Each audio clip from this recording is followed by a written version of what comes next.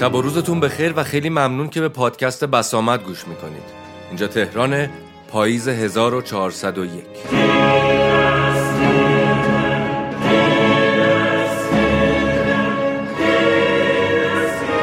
کتاب قدرت بی قدرتان نوشته واتسلاو هاول، ترجمه احسان کیانیخواه، بخش آخر. 17. در جنبش‌های دگراندیشی در بلوک شوروی، دفاع از انسان‌ها معمولاً در قالب دفاع از حقوق بشر و حقوق مدنی انجام می‌شود که در اسناد رسمی مختلفی مثل اعلامیه جهانی حقوق بشر، میثاق بین‌المللی حقوق بشر، سند نهایی توافق هلسینکی و قوانین اساسی هر کدام از دولت‌ها جایشان محفوظ است. هدف این جنبش‌ها دفاع از هر کسی است که به دلیل عمل به روح واقعی این حقوق تحت پیگرد قرار گرفته.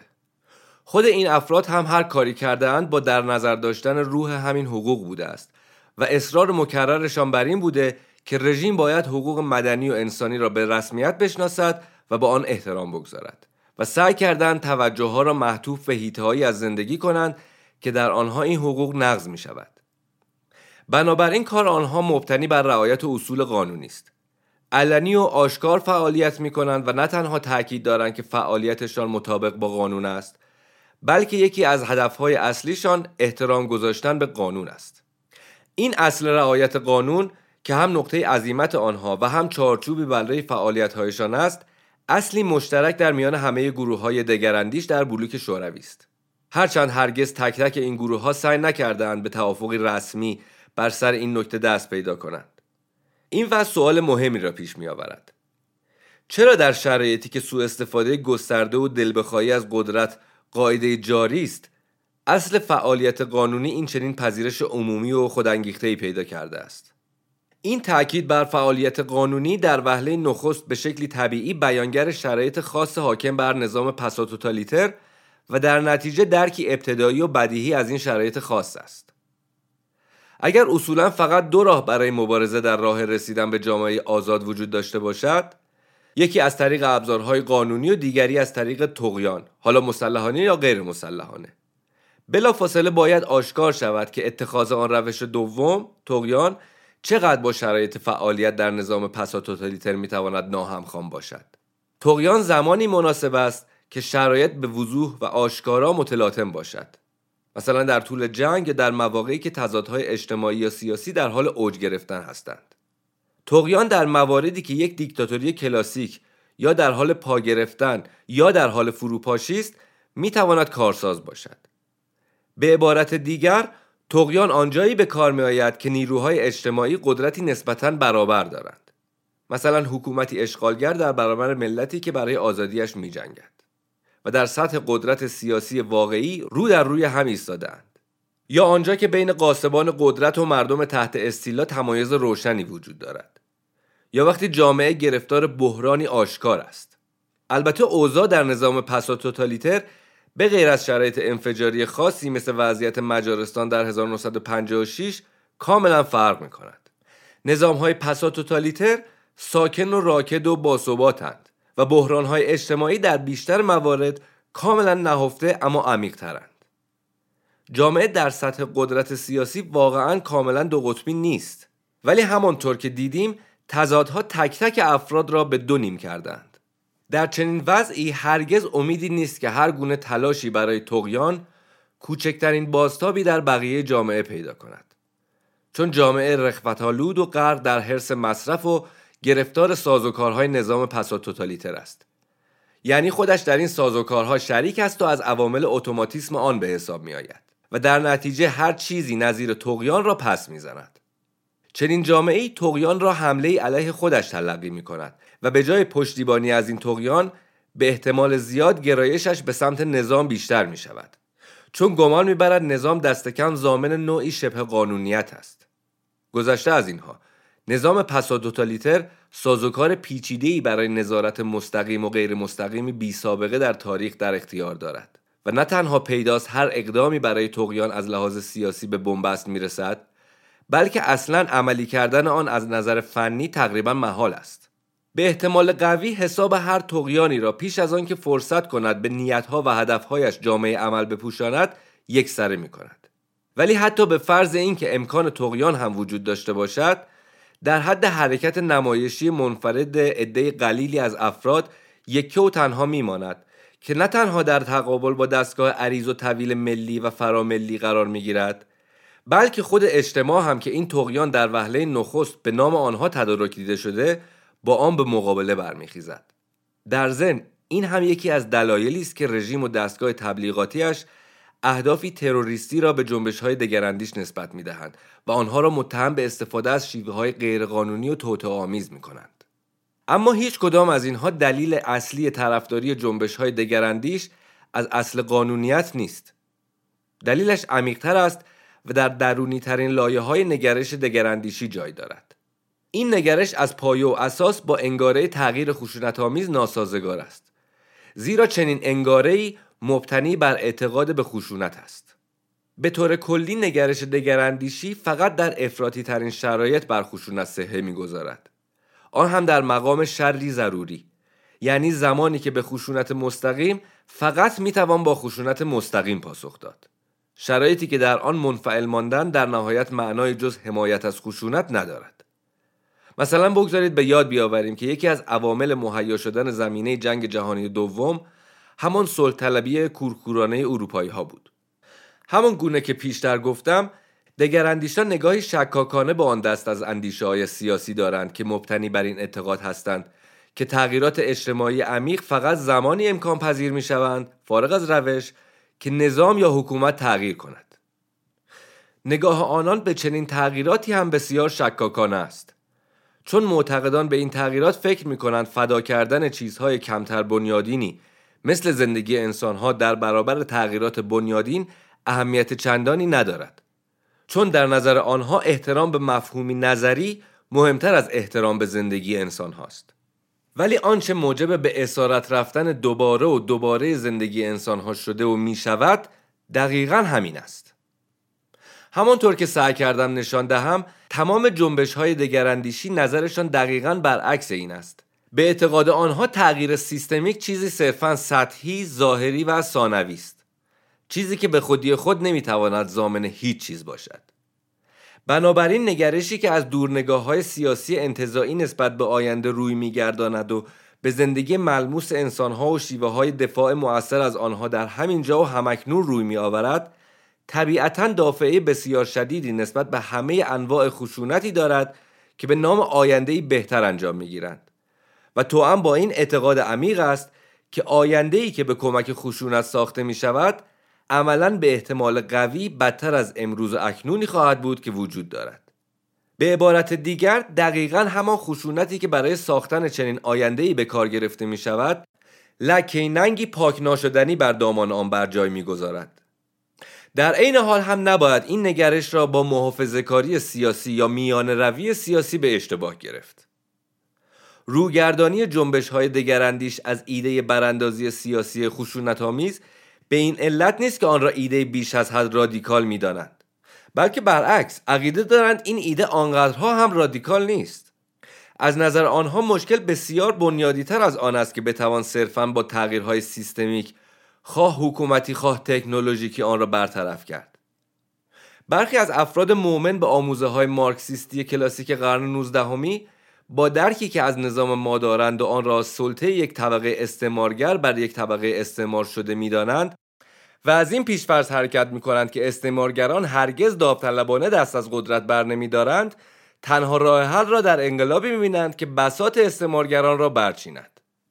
طبیعتاً آنها چیزهای نظیر مبارزه در راه حقوق بشر را کارهای قانونی بی‌حاصل، متوهمانه، فرصت طلبانه و نهایتاً گمراه کننده می‌دانند که مبتنی بر این فرض نادرست و مشکوک است که می‌توان با نیت خیر با استعمارگران بر اساس قانونیتی کاذب به مذاکره نشست.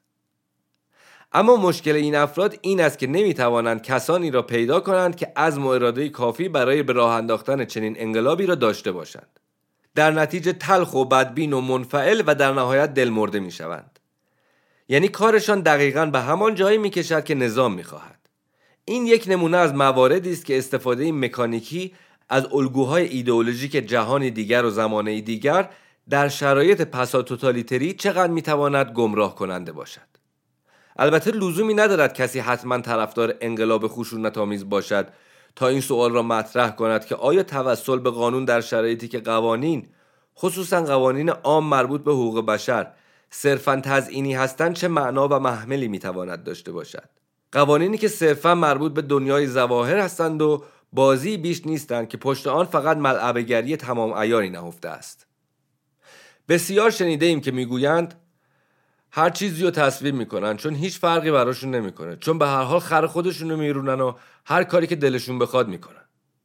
آیا راست نیست که باور به ظاهر کلام آنها توسل به قوانینی که هر بچه‌ای میداند فقط تا زمانی الزام آورند که میل حکومت بکشد، خودش در نهایت نوعی ریا و تزویر و کارشکنی شوایکی و بالاخره شکل دیگری از شرکت در بازی آنها و خودفریبی نیست؟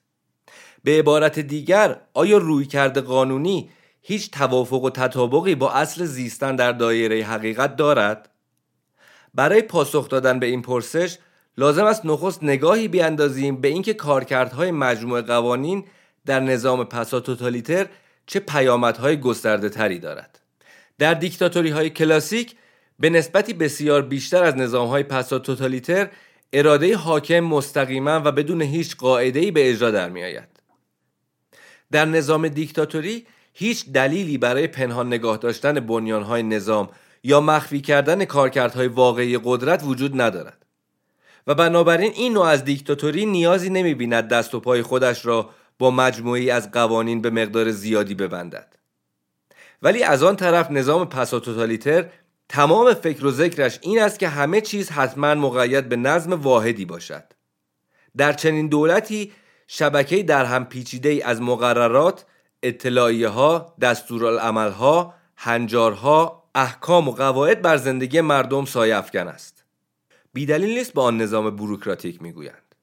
بخش اعظم این هنجارها ابزارهای مستقیمی برای ملعبه‌ای پیچیده هستند که ذات نظام پساتوتالیتر است. افراد چیزی بیش از چرخدنده‌های کوچک یک دستگاه غول‌پیکر نیستند و معنا و اهمیتشان فقط منحصر به نقشی می شود که در این دستگاه دارند.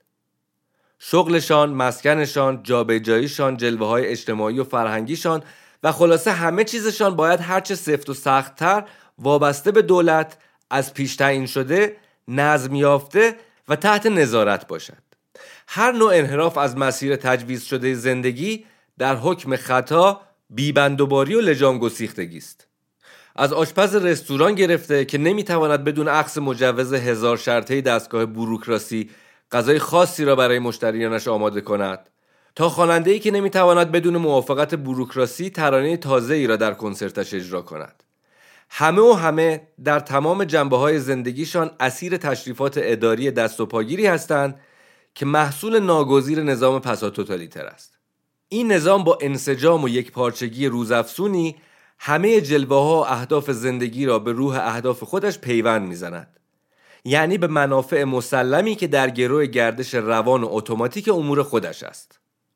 در معنای باریکتر، مجموع قوانین هم به همین شکل مستقیم در خدمت نظام پساتوتالیتر قرار می‌گیرد. یعنی مجموع قوانین هم بخشی می‌شود از جهان امرها و نهی‌ها، اما در این حال به شکلی غیر مستقیم هم در خدمت نظام قرار می‌گیرد. به این شکل که در سطوح مختلف قوانین را به ایدئولوژی بسیار نزدیکتر می‌کند و در برخی موارد برخی از قوانین را جزء لاینفکی از ایدئولوژی می‌کند. مجموع قوانین هم مثل ایدئولوژی به شکل یک بهانه و دستاویز استفاده می‌شود. اعمال بیشرمانه قدرت ملبس به جامعه فاخر نص قانون می‌شود. توهم خوشایندی به وجود می‌آورد که عدالت در حال اجراست. جامعه در امن و امان است و نظارت بی‌طرفانه بر اعمال قدرت وجود دارد. همه اینها برای مخفی نگه داشتن ذات واقعی رویه قانونی در نظام پساتوتالیتر است. یعنی ملعبه کردن کامل جامعه. اگر ناظر بیرونی که از زندگی در چکسلواکی هیچ اطلاعی ندارد بخواهد فقط قوانین کشور را از نظر بگذراند، به هیچ عنوان سر در نمی آورد که گله و شکایت‌های ما از چیست. بسیاری چیزها از دید ناظر بیرونی پنهان می‌ماند. از جمله دست‌های سیاسی پشت پرده دادگاه‌ها و اقدام‌های مدعی العموم، محدودیت وکلا در دفاع از موکلان خودشان، ماهیت بسته محاکمه‌ها در عمل، کارهای خودسرانه نیروهای امنیتی، اقتدار و سلطه آنها بر دستگاه قضا، اجرای گسترده و بی‌معنی چند بخش از مجموعه قوانین که تعمداً ابهام‌آمیزند و البته بی‌اعتنایی کامل دولت به بخش‌های ایجابی قوانین، حقوق شهروندان. تنها تصوری که برای ناظر بیرونی به وجود می‌آید این است که مجموعه قوانین ما آنقدرها هم بدتر و متفاوت از مجموعه قوانین کشورهای متمدن نیست. البته به جز چند مورد عجیب مثل لحاظ شدن حق حاکمیت همیشگی یک حزب سیاسی در قانون اساسی و عشق دولت به یک کشور ابرقدرت در همسایگی ما. اگر این ناظر فرصت کند تا نگاهی هم به جنبه رسمی روالها و رویه‌های امنیتی و قضایی و برقراری نظم بیاندازد و آنها را روی کاغذ ببیند، به این نتیجه میرسد که قوانین معمول آیین دادرسی کیفری در بیشتر موارد رعایت میشوند. تفهیم اتهام درست در همان زمان معین شده بعد از بازداشت صورت میگیرد و احکام بازداشت هم در زمان مقرر صادر می شود. احکام محکومیت به درستی تحویل داده می شود و متهم به وکیل دسترسی دارد و غیره. به عبارت دیگر همه معذور هستند، همه‌شان قانون را رعایت کردند. اما در واقع امر بیرحمانه و بیهوده زندگی یک جوان را نابود کردند. احتمالا فقط به این دلیل که رونوشت‌هایی از رمان یک نویسنده ممنوعه را زیرزمینی منتشر کرده، یا چون پلیس از قصد شهادت دروغ داده و همه هم از این موضوع باخبرند، از قاضی گرفته تا متهم. اما تمام این اتفاقها کم و بیش در پس پرده میماند. از روی اسناد دادگاه لزوما معلوم نمی شود که تا چه حد آن شهادت‌ها دروغ بوده است و آن بخشی از قانون جزا که مربوط به انگیزه شخصی است رسما به کارگیری اتهام تکثیر رمان ممنوعه را بنا به آن شهادت دروغ از دایره بررسی کنار نمیگذارد. به عبارت دیگر مجموعه قوانین دست کم در بسیاری از حیطه‌ها چیزی جز رنگ و لعاب و گوشه‌ای از دنیای ظواهر نیست. پس اصلا حکمت وجودیش چیست؟ حکمت وجودیش همان حکمت وجودی ایدئولوژی است. پلی است از بهانه‌ها و دستاویزها میان نظام و افراد که راه را برای ورودشان به ساختار قدرت و انجام اقتضاعات دلبخواهی قدرت هموار می‌کند. این بهانه‌ها و دستاویزها به افراد امکان می‌دهند که سر خودشان را شیره بمالند و فکر کنند کاری جز پشتیبانی از قانون و حفاظت از جامعه در برابر تبهکاران نمی‌کنند. اگر این بهانه‌ها و دستاویزها نبودند، جذب نسل‌های جدید قضات و دادستان‌ها و بازجوها چقدر سخت‌تر می‌شد. ولی از آنجا که مجموعه قوانین خودش بخشی از دنیای ظواهر است، نه تنها وجدان دادستان‌ها بلکه مردم و ناظران بیرونی و حتی خود تاریخ را هم فریب می‌دهد. مجموعه قوانین هم مثل ایدئولوژی یکی از ابزارهای اساسی برای ارتباطی آیینی خارج از ساختار قدرت است. همین مجموعه قوانین است که به اعمال قدرت سر و شکل و چارچوبی می‌بخشد و آن را به شکل مجموعه‌ای از قواعد و احکام در می‌آورد. همین مجموعه قوانین است که به اجزای نظام امکان می‌دهد با هم ارتباط برقرار کنند، وجهه‌ای به خودشان ببخشند و خودشان را مشروع جلوه دهند. همین مجموعه قوانین است که کل قواعد بازی آنها را معین می‌کند و شگردهای لازم را در اختیار مهندسان این بازی قرار می‌دهد. آیا اصلاً اعمال قدرت پسا توتالیتری را می‌توان بدون این آیین‌ها و تشریفات که کل حیات این نظام را مقدور کرده است و زبان مشترکی را پدید آورده است که بخش‌های مرتبط ساختار قدرت را به هم وصل می‌کند به تصور درآورد؟ هر چقدر در ساختار قدرت دستگاه سرکوب موقعیت مهمتری را اشغال کند، کارکرد آن هم بنا به نوع قاعده رسمی اهمیت بیشتری پیدا می‌کند. اگر از قاضی و دادستان و بازجو و وکیل مدافع و تندنویس دادگاه و پرونده‌های قطور و فراتر از همه بخش به ظاهر بی‌آزار انگیزه‌خوانی خبری نبود و همه اینها با نظم مستحکمی در کنار همدیگر قرار نمی‌گرفتند، چطور میشد افراد را به راحتی بدون هیچ سر و صدایی به دلیل پخش کتاب‌های ممنوعه به زندان انداخت؟ البته که همه اینها بدون مجموعه قوانین مشخص و متعلقاتش شدنی است، اما فقط در یک دیکتاتوری چند روزه به رهبری یک مشت راهزن اوگاندایی، نه در نظامی که شمار عظیمی از انسان‌های متمدن در آن زندگی می‌کنند و بخش جدایی ناپذیر و ثابت و معتبری از دنیای مدرن هستند. چنین چیزی نه تنها تصور ناپذیر بلکه از نظر فنی و عملی هم ناممکن است. بدون این مجموعه قوانین که نقش نیروی پیوند دهنده آیینی را دارد، نظام پسا توتالیتر نمیتوانست دوام بیاورد. البته کل نقش آیین‌ها، ظاهرسازی‌ها و بهانه‌ها و دستاویزها در بخش منعیات مجموع قوانین نیست که با فصاحت هرچه بیشتر بیان شده است. یعنی آن بخش که میگوید شهروندان چه کارهایی را نباید بکنند و چه کارهایی پیگرد و مجازات به دنبال دارد. بلکه اتفاقا در آن بخشی بیان شده است که میگوید شهروندان چه کارهایی میتوانند بکنند و چه حقوقی دارند. در این بخش حقیقتا هیچ چیز یافت نمی شود مگر کلمات، کلمات و کلمات. با این حال همین بخش از قانون اهمیت بسیار زیادی برای نظام دارد، چون با همین بخش است که نظام به کلیتش مشروعیت می بخشد، چه در برابر شهروندانش، چه در برابر بچه مدرسه‌ای ها، چه در برابر مردم سایر کشورها و چه در برابر تاریخ. نظام توانایی نادیده گرفتن و کنار گذاشتن این بخش را ندارد، چون نمیتواند اجازه دهد که کوچکترین سایه تردیدی بر پیشفرض‌های بنیادین ایدئولوژیش بیفتد، چرا که اصلا حیاتش وابسته این پیشفرض هاست. پیشتر دیدیم که ساختار قدرت چطور اسیر ایدئولوژی و وجه ایدئولوژیک خودش می شود. کنار گذاشتن این بخش به معنای نفی و انکار هر آن چیزی است که نظام می کوشد خودش را ملبس به آن کند و در نتیجه اگر دست به چنین کاری بزند یکی از ارکان اصلیش را که همان یک پارچگی دنیای ظواهر است سست می کند. اگر گردش مؤثر قدرت در کل ساختار قدرت را به گردش خون در رگ‌ها تشبیه کنیم، آنگاه میتوان گفت که مجموع قوانین هم چیزی شبیه تقویت کننده های جداره های رگ‌ها هستند. بدون این مجموع قوانین خون قدرت نمیتوانست به شکلی منظم جریان پیدا کند و در نتیجه هر از گاهی در قسمتی از بدن جامعه خونریزی رخ میداد و نظم فرو میپاشید. توسل مستمر و بیوقفه به قوانین، نه فقط قوانین مربوط به حقوق بشر بلکه همه قوانین، به هیچ وجه به این معنا نیست که همه کسانی که به قانون متوسل میشوند گرفتار این خیال باطل هستند که قانون در نظام ما چیزی فراتر از آن چیزی است که واقعا هست. اتفاقا آنها از نقشی که قانون ایفا می‌کند به خوبی آگاهند. اما همین آدم‌ها چون دقیقاً می‌دانند که نظام با چه استیصالی آویزان همین قانون است، البته نسخه ناب آن، متوجه هستند که توسل به همین قانون چه اهمیت شگرفی دارد. از آنجایی که نظام نمی‌تواند بی قانون سر کند، چون ضرورت تظاهر به رعایت قانون طوری دست و پایش را بسته که دیگر راه فراری از آن برایش نمانده، مجبور است به نحوی از آنها به این توسل‌های به قانون واکنش نشان دهد. بنابراین مطالبه پایبندی به قوانین عملی است در جهت زیستن در دایره حقیقت که کل ساختار دروغین را در نقطه اوج تظاهر و فریبکاریش به مخاطره می‌اندازد.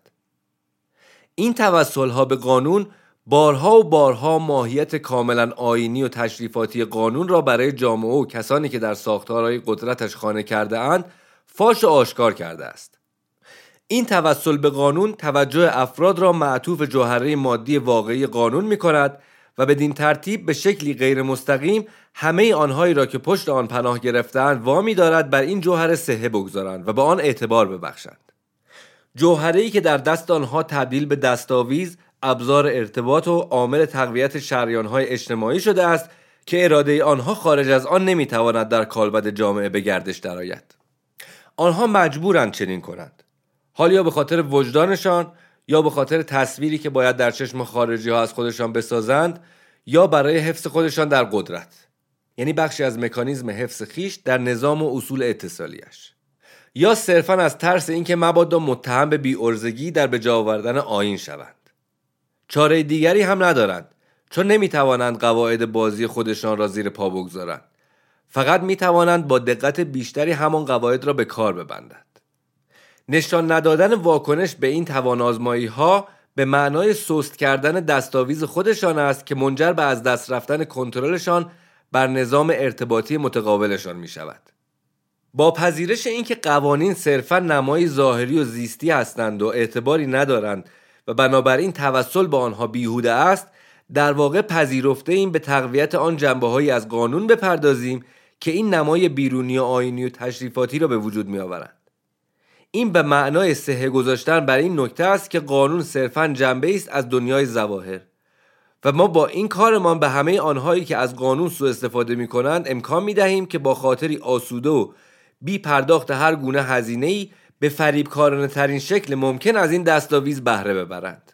من بارها شاهد بودم که چطور مأموران پلیس، دادستانها یا قاضیها وقتی سر و کارشان به یکی از اعضای کارکشته منشور یا وکیلی با شهامت افتاده و توجه عموم مردم به ماجرا جلب شده، یعنی اسم آن پلیس یا قاضی یا غیر فاش شده و دیگر در پناه بی‌نام و نشانی تشکیلات نبودند، به ناگهان و با دستپاچگی حواسشان را خوب جمع کردند که مولایی درز آیین نرود.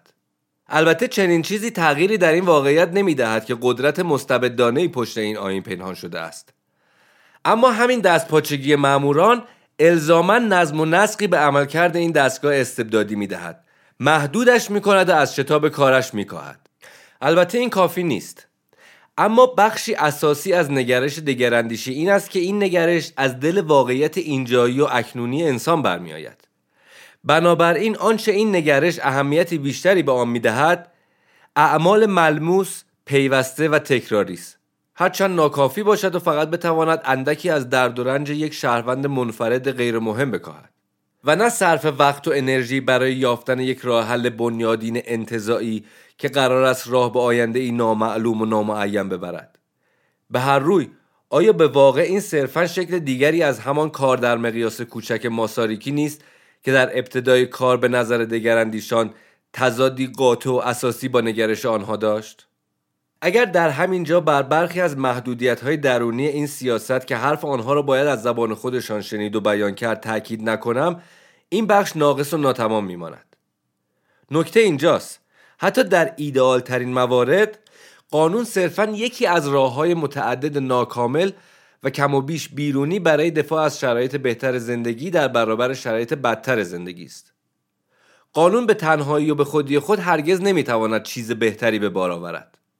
هدف قانون ارائه خدمات است و معنای این خدمات در خود قانون مندرج نیست. تثبیت احترام به قانون خود به خود نمیتواند ضامن یک زندگی بهتر باشد، چون تضمین زندگی بهتر کاری است که بر عهده افراد است، نه قانون و نهادها.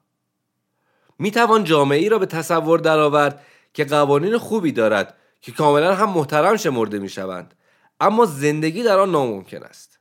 به عکس میتوان جامعه‌ای را به تصور درآورد که قوانینی ناقص دارد و ناقص هم به اجرا گذاشته میشوند، اما با همه این احوال زندگی در آن قابل تحمل است. مهمترین مسئله همیشه کیفیت زندگی است و اینکه قوانین در خدمت آن زندگی بهتر هستند یا مانعی سر راه آن، و الا صرف رعایت قانون دردی را دوا نمی‌کند. در بسیاری از موارد رعایت سفت و سخت قانون می‌تواند تأثیر بسیار نامطلوبی بر عزت و کرامت انسان‌ها داشته باشد. نه قانون اساسی و نه قانون جزا نمی‌توانند ضامن زندگی انسانی و شرافتمندانه و پربار و رضایت بخشی باشند. این قوانین صرفاً معین می‌کنند چه کارهایی مجاز و چه کارهایی غیر مجاز هستند و بدین ترتیب می‌توانند زندگی را سهل‌تر یا دشوارتر کنند. این قوانین برخی از کارها را محدود می‌کنند، برخی را مجاز می‌شمارند، برای برخی مجازات معین می‌کنند، از کنار برخی با تساهل می‌گذرند و از برخی دفاع می‌کنند، اما هرگز نمی‌توانند به زندگی محتوا یا معنایی ببخشند. پس مبارزه برای آنچه قانونیت خوانده می‌شود باید همیشه این قانونیت را در چشم‌اندازی قرار دهد که پس زمینه آن زندگی در شکل واقعیش است.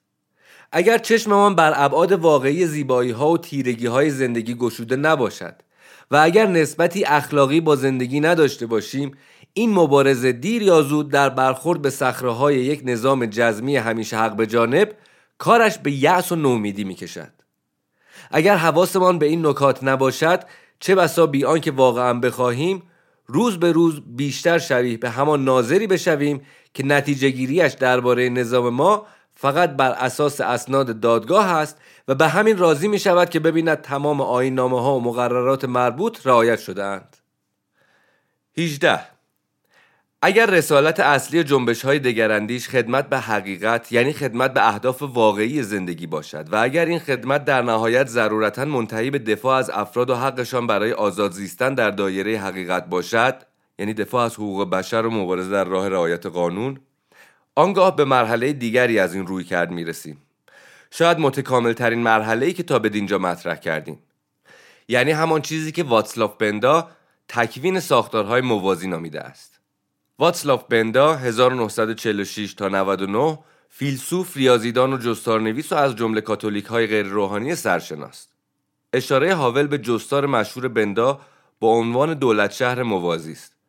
او در این جستار درباره امکان تأسیس نهادهای مستقلی درون رژیم توتالیتر بحث می‌کند. بندا بنیانگذار حزب دموکرات مسیحی و از اعضای مجمع فدرال بود. وقتی از آنهایی که عزم کردند در دایره حقیقت زندگی کنند امکان کوچکترین تأثیرگذاری مستقیم بر ساختارهای اجتماعی موجود دریغ می شود و هیچ فرصتی به آنها برای مشارکت در این ساختارها داده نمی شود و وقتی در نتیجه این افراد اندک اندک حیات مستقل جامعه را پایه‌ریزی می کنند، این حیات مستقل به خودی خود کم کم به شکلی خاص ساختاری به خودش می گیرد. بعضی اوقات آنچه به چشم می آید فقط شواهدی جنینی از فرایند شکل‌گیری این ساختار است. بعضی اوقات دیگر این ساختارها کاملا تکوین پیدا کردند.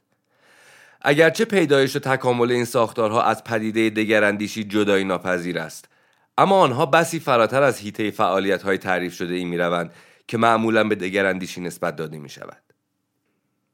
ایوان ییروس نخستین کسی بود که در چکسلواکی مفهوم فرهنگ ثانوی را صورتبندی کرد و به کار گرفت. اگرچه ایوان ییروس در وهله نخست عمدتاً موسیقی راک ناهمسان و صرفاً برخی اتفاقات ادبی، هنری یا نمایشی بسیار شبیه این گروه‌های موسیقی ناهمسان را مد نظر داشت، اما واژه فرهنگ ثانوی خیلی سریع به حوزه‌های مستقل و سرکوب شده دیگر فرهنگ هم سرایت کرد. یعنی علاوه بر هنر و جریان‌های مختلف آن، علوم انسانی، علوم اجتماعی و اندیشه فلسفی را هم در بر گرفت. این فرهنگ ثانوی طبیعتاً شکل‌های سازمان یافته ابتدایی خودش را هم داشته است. چاپ زیرزمینی کتاب‌ها و مجلات، اجراها و کنسرت‌ها و سمینارها و نمایشگاه‌های خصوصی و غیره. انواع این کارهای زیرزمینی و خصوصی در لهستان بسیار گسترده‌تر است. در آنجا انتشاراتی‌های مستقل و گاهنامه‌های مستقل که بعضاً حتی سیاسی هم هستند بسیار بیشتر است. در آنجا تکثیر نسخه کتاب‌ها منحصر به دست‌نویس‌های کپی شده نیست و الی آخر. در اتحاد جماهیر شوروی سامیزداد سابقه‌ای بس طولانی‌تر دارد و انواع و اشکالش بسیار متنوع‌تر است. بنابراین فرهنگ حیطه‌ای است که می‌توان پیشرفته‌ترین شکل ساختارهای موازی را در آن دید. البته بندا در اندیشه اشکال بالقوه یا جنینی چنین ساختارهایی در حوزه‌های دیگر هم بود. از یک شبکه اطلاع رسانی موازی گرفته تا صورت‌های آموزشی موازی، دانشگاه‌های خصوصی، تا اتحادیه‌های کارگری موازی، تا روابط خارجی موازی، تا یک فرضیه اقتصادی موازی.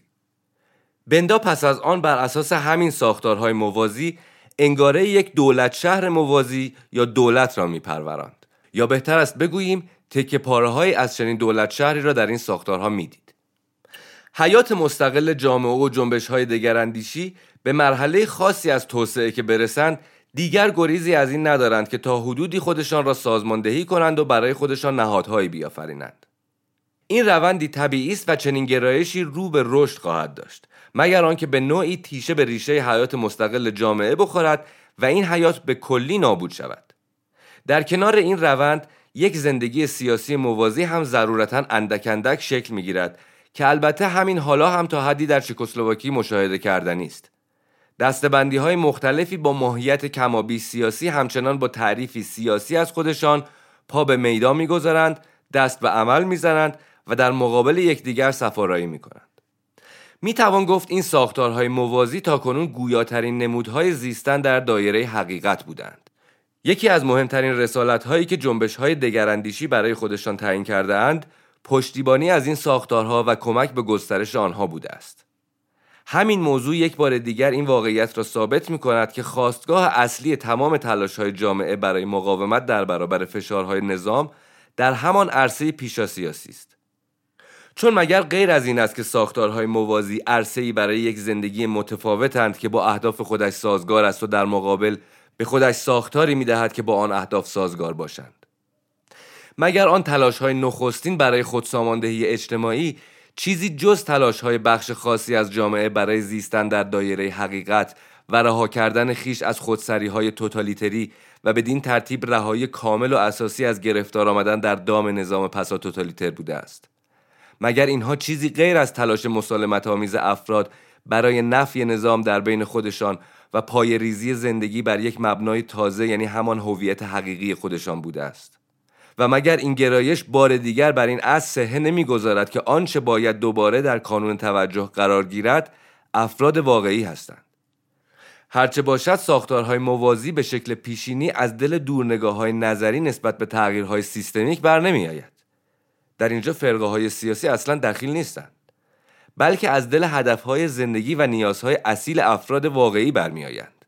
در واقع همه آن تغییراتی که در نهایت باید در نظام صورت بگیرد، تغییراتی که شاید ما اکنون در اینجا به شکلی جسته و گریخته مشاهدهشان می‌کنیم، عملاً از پایین برآمدند. چون جبر زندگی چنین اقتضا می‌کرده است و نه برعکس. به این دلیل آنها پیشاپیش وجود داشتند و زندگی را هدایت یا تغییری را بر آن تحمیل می‌کردند. تجربه تاریخی به ما میگوید دست زدن به هر حرکت و عمل تازه معنادار و اصیل در زندگی فردی معمولاً عنصری هم در خودش دارد که جنبه عامی پیدا می‌کند. به عبارت دیگر این نوع اعمال و حرکت‌ها جزئی و صرفاً محدود به یک جامعه خاص نمی‌شود که قابل انتقال به هیچ جامعه یا مجموعه دیگری نباشد. برعکس این گونه اعمال و حرکت‌ها بایستی بالقوه بتوانند در دسترس همگان قرار گیرند. باید حاکی از راه حلی عمومی باشند و برای همین نمی‌توانند نمودی از مسئولیت درون نگرانه شخصی باشند که افراد صرفاً نسبت به خودشان احساس می‌کنند. بنابراین کاملاً خطاست که درکمان از ساختارهای موازی و دولت شهر موازی نوعی عقب نشینی و پناه بردن به درون جمعی محدود و یکدست یا خلوت و انزوا باشد که هدفش در نهایت صرفاً آسودگی کسانی است که چنین مسیری را برگزیدند و اعتنایی به دیگران ندارند. خلاصه این که اشتباه است اگر این ساختارها را اصولاً راه حلی گروهی بدانیم که هیچ ربطی به موقعیت عمومی ندارند. چنین درکی از همان آغاز انگاره زیستن در دایره حقیقت را که داشتن دغدغه نسبت به زندگی دیگران است از مسیرش منحرف می‌کند و آن را در نهایت صرفاً بدل به شیوه دیگری از زیستن در چنبره دروغ می‌کند. اگر چنین شود آن وقت دیگر چنین زیستی هرگز نمی‌تواند زیستی اصیل و حقیقی برای افراد و گروه‌ها شود و صرفاً یادآور همان انگاره کاذب درباره دگراندیشان خواهد بود. یعنی این انگاره که دگراندیشان گروه خاصی با منافع خاص هستند که باب گفتگوی انحصاری و خاص خودشان را با اربابان قدرتی که بر سر کار خواهند آمد گشودند. به هر حال دست کم در شرایط پس از توتالیتری حتی پیشرفته ترین صورتهای زندگی در ساختارهای موازی، حتی آن متکامل ترین صورت دولت شهر موازی فقط وقتی مقدور می شود که فرد در عین پایبندی به این صورت از زندگی با هزاران ارتباط گوناگونی که برقرار می کند بتواند در واگن درجه یک قطار رسمی نظام جا خوش کند. حتی اگر این صرفاً به معنای خرید دلبخواهی مایحتاجش از فروشگاه و استفاده دلبخواهی از پولش در ازای تبعیتش از قوانین نظام باشد. قطعاً این نوع زندگی در واگن‌های درجه 2 و درجه 3 قطار دولت شهر موازی هم قابل تصور است. اما آیا این نوع زیستن آمدانه با چنین برنامه‌ای صرفاً شکل دیگری از همان زندگی اسکیزوفرنیک در چنبره دروغ نیست که هر کس دیگری هم به این شکل و آن شکل مجبور به زیستنش است؟ آیا این خودش دلیل دیگری نیست که وقتی شروع حرکت یا عملی تازه نتواند به شکل یک راه حل الگویی مورد استفاده دیگران هم قرار بگیرد، نمیتواند برای خود آن فرد هم معنایی در بر داشته باشد؟ پاتوچکا میگفت جالبترین نکته درباره حس مسئولیت این است که ما این حس را همیشه و همه جا با خودمان حمل میکنیم. این بدان معناست که حس مسئولیت متعلق به خود ماست و ما باید آن را همینجا، همکنون و در هر آنجایی که خداوندگار ما را در آن قرار داده است بپذیریم و درک کنیم و هرگز نمیتوانیم با جابجا شدن یا نقل مکان این مسئولیت را زمین بگذاریم. چه آنجا که یک آشرام هندی باشد، چه یک دولت شهر موازی. اگر جوانان غربی هر بار از نو پی میبرند که پناه بردن به معبد هندوها هیچ درد فردی یا جمعی را از آنها دوا نمی‌کند، مشخصاً به این دلیل است که این راه حل نمیتواند عمومیت پیدا کند، چون همگان نمیتوانند زندگی را رها کنند و به یک آشرام پناه ببرند. مسیحیت نمونه‌ای از راه برون رفتی درست در خلاف این جهت است. مسیحیت برای من نقطه شروع حرکتی تازه در همین جا و همکنون بوده است، اما فقط به این دلیل که در هر مکان و زمانی میتواند به کار هر کسی بیاید. به عبارت دیگر دولت شهر موازی به چیزی فراتر از خودش اشاره دارد و فقط زمانی معنا پیدا می کند که حس مسئولیت فرد را در قبال دیگران عمیق‌تر کند و راهی را برای کشف درست‌ترین جایگاه ایفای این مسئولیت و نه گریز از آن به ما بنمایاند. 19. پیشتر درباره توان و قابلیت سیاسی زیستن در دایره حقیقت سخن گفتم و یادآور شدم تا چه حد امکان پیشبینی این که یک جلوه و نمود مشخص از این زیستن در دایره حقیقت چگونه و چه زمانی میتواند منجر به تغییراتی حقیقی شود دشوار است. در ضمن این را هم گفتم که تلاش برای محاسبه مخاطراتی که در این مسیر پیش میآید چقدر بیهوده است. زیرا یکی از ویژگی‌های اساسی مستقل زیستن این است که این نوع زندگی همیشه دست کم در آغاز کار نوعی قمار است که در آن یا همه چیزمان را میبازیم یا هر آنچه میخواهیم به دست میآوریم. اما ترسیم این خطوط کلی از برخی از کارهایی که جنبش‌های دگراندیش انجام میدهند نمیتواند کامل و جامع باشد مگر آنکه حداقل در شکلی بسیار کلی به برخی از تأثیراتی که این کارها به شیوه‌های گوناگون عملاً بر جامعه میگذارند اشاره کنیم. به عبارت دیگر به شیوه‌هایی که حس مسئولیت در قبال همگان را در عمل محقق می‌کند، بیان که لزوماً منظورمان این باشد که حتماً محقق می‌شود. در وهله نخست باید تأکید کنیم که کل سپهر حیات مستقل جامعه و حتی بیش از آن سپهر جنبش دگراندیشی طبیعتاً به هیچ روی یگانه عامل بالقوه مؤثر در تاریخ کشورهای تحت حاکمیت نظام پسا توتالیتری نیستند. بحران‌های نهفته اجتماعی در چنین جوامعی می‌تواند در هر زمانی مستقل از این جنبش‌ها محرک انواع گوناگونی از تغییرات سیاسی شود. این بحران‌ها می‌توانند بنیان‌های ساختار قدرت را به هم بریزد و موجب بروز یا شتاب گرفتن رویارویی‌های پنهان مختلف شود که حاصلش تغییر مقامات، مفاهیم یا دست کم جو سیاسی است. این بحران‌های اجتماعی چه بسا تأثیر قابل توجهی بر فضای عمومی زندگی بگذارد و شکل‌های غیرمنتظره و بی‌سابقه‌ای از ناآرامی‌های اجتماعی و فوران‌های ناگهانی نارضایتی را برانگیزد. جابجایی قدرت در مرکز بلوک می‌تواند در کشورهای مختلف به شیوه‌های متفاوتی بر شرایط تأثیر بگذارد. طبیعتاً عوامل اقتصادی هم درست مثل روندهای کلانتر تمدن جهانی بر این شرایط تأثیرات مهمی دارند. یکی از حوزه‌های فوق‌العاده مهم که می‌تواند سرچشمه تغییراتی بنیادین و آشفتگی‌های سیاسی باشد، سیاست بین‌المللی است. سیاست‌های آن ابرقدرت دیگر و سایر کشورها تغییر ساختار منافع بین‌المللی و مواضعی که بلوک ما اتخاذ می‌کنند. حتی کسانی که بر حسب اتفاق به عالی‌ترین جایگاه‌ها تکیه می‌زنند اهمیت کمی ندارند. هرچند همانطور که گفتم نباید به شخصیت‌های اصلی در نظام پسا توتالیتر زیاده از حد بها داد. انواع عوامل تاثیرگذار بر شرایط بسیار زیادند و به انواع گوناگون می‌توانند با هم تلفیق شوند و صحبت از تأثیر سیاسی نهایی جنبش دگراندیشی فقط با توجه به این پس‌زمینه‌های کلی و بستری که فراهم می‌آورند امکان پذیر است. جنبش دگراندیشی فقط یکی از عوامل در میان بسیار عامل اثرگذار بر تحولات سیاسی است و صد البته که مهمترین آنها هم نیست. تنها تفاوت آن با عوامل دیگر شاید فقط در این باشد که کانون توجه در آن در زمینه تحولات سیاسی دفاع از افراد و دست زدن به اقدام عملی فوری در این راه است. همانطور که دیدیم هدف اصلی بیرونی این جنبش ها همیشه تاثیرگذاری بر جامعه است و نه بر ساختار قدرت، دست کم نه به صورت مستقیم و بلاواسطه. اعمال مبتکرانه مستقل آن سپهر پنهان را هدف قرار می‌دهند. این اعمال نشان می‌دهند که زیستن در دایره حقیقت بدیلی انسانی و اجتماعی است و می‌کوشند فضایی را که این نوع زندگی را مقدور می‌کند گسترش دهند و اعتماد به نفس شهروندان را بالاتر ببرند، هرچند البته به شکل غیر مستقیم.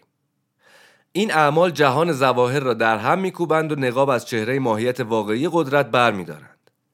افرادی که دست به اعمال مبتکرانه مستقل می‌زنند سعی نمی‌کنند در لباس منجی ظاهر شوند. آنها نقش نیروهای پیشرو اجتماعی یا نخبگانی را بازی نمی‌کنند که گویی فقط آنها هستند که بهترین راه را می‌شناسند و وظیفه‌شان بالا بردن آگاهی توده‌های ناآگاه است. بار دیگر باید بگوییم که این خودفرافکنی متکبرانه مربوط به نوع دیگری از تفکر است. نوعی از تفکر که یک برنامه آرمانی را منحصر به خودش می‌داند و این حق را برای خودش قائل می‌شود که آن را بر جامعه تحمیل کند. افراد مستقل در سودای هدایت و رهبری دیگران هم نیستند. آنها این را دیگر به خود افراد واگذار می‌کنند که بخواهند از تجربه و کار آنها استفاده‌ای ببرند یا نه. وقتی در تبلیغات رسمی چکسلواکی منشوریان را افرادی قلمداد کردند که خودشان برای خودشان چنین رسالتی قائل شده‌اند، به اصطلاح خودگماردگان، قصدشان این نبود که بر جاه طلبی‌های پیشروانه آنها انگشت بگذارند، بلکه این صرفاً بیان طبیعی تلقی خود رژیم از آنها بود، یعنی دقیقاً نسبت دادن کیش خود به دیگران. زیرا رژیم در پشت هر نوع بیان انتقادی نوعی میل به برکنار کردن قدرتمندان از مناصبشان و نشستن به جای آنها به نام مردم می‌بیند. یعنی همان دستاویزی که خود رژیم سالهای سال است به کار گرفته و می‌گیرد. پس این جنبش‌ها که بخشی از کل جامعه هستند، همیشه به شکلی غیر مستقیم بر ساختار قدرت اثر می‌گذارند. زیرا هدف و خطاب آنها در وهله نخست آن سپرهای پنهان جامعه هستند که ربطی به مقابله با رژیم در سطح واقعی قدرت ندارد. پیشتر به یکی از شیوه‌های این نوع اثرگذاری اشاره کردم. با این شیوه آگاهی از قوانین و حس مسئولیت برای نظارت بر رعایت آنها به طور غیر مستقیم تقویت می‌شود. البته این فقط یکی از موارد خاص تأثیر بسیار گسترده این روش، یعنی فشار غیر مستقیمی است که زیستن در دایره حقیقت بر نظام وارد می‌آورد. فشار ناشی از اندیشه آزاد، ارزش‌های بدیل، رفتار بدیل و تحقق بخشیدن به یک خود اجتماعی مستقل. ساختار قدرت چه بخواهد چه نخواهد همیشه ناگزیر است تا حدی به این فشار واکنش نشان بدهد. اما این واکنش همیشه فقط دو شکل به خود می‌گیرد: سرکوب و انطباق. گاهی به این متوسل می‌شوند و گاهی به آن دیگری.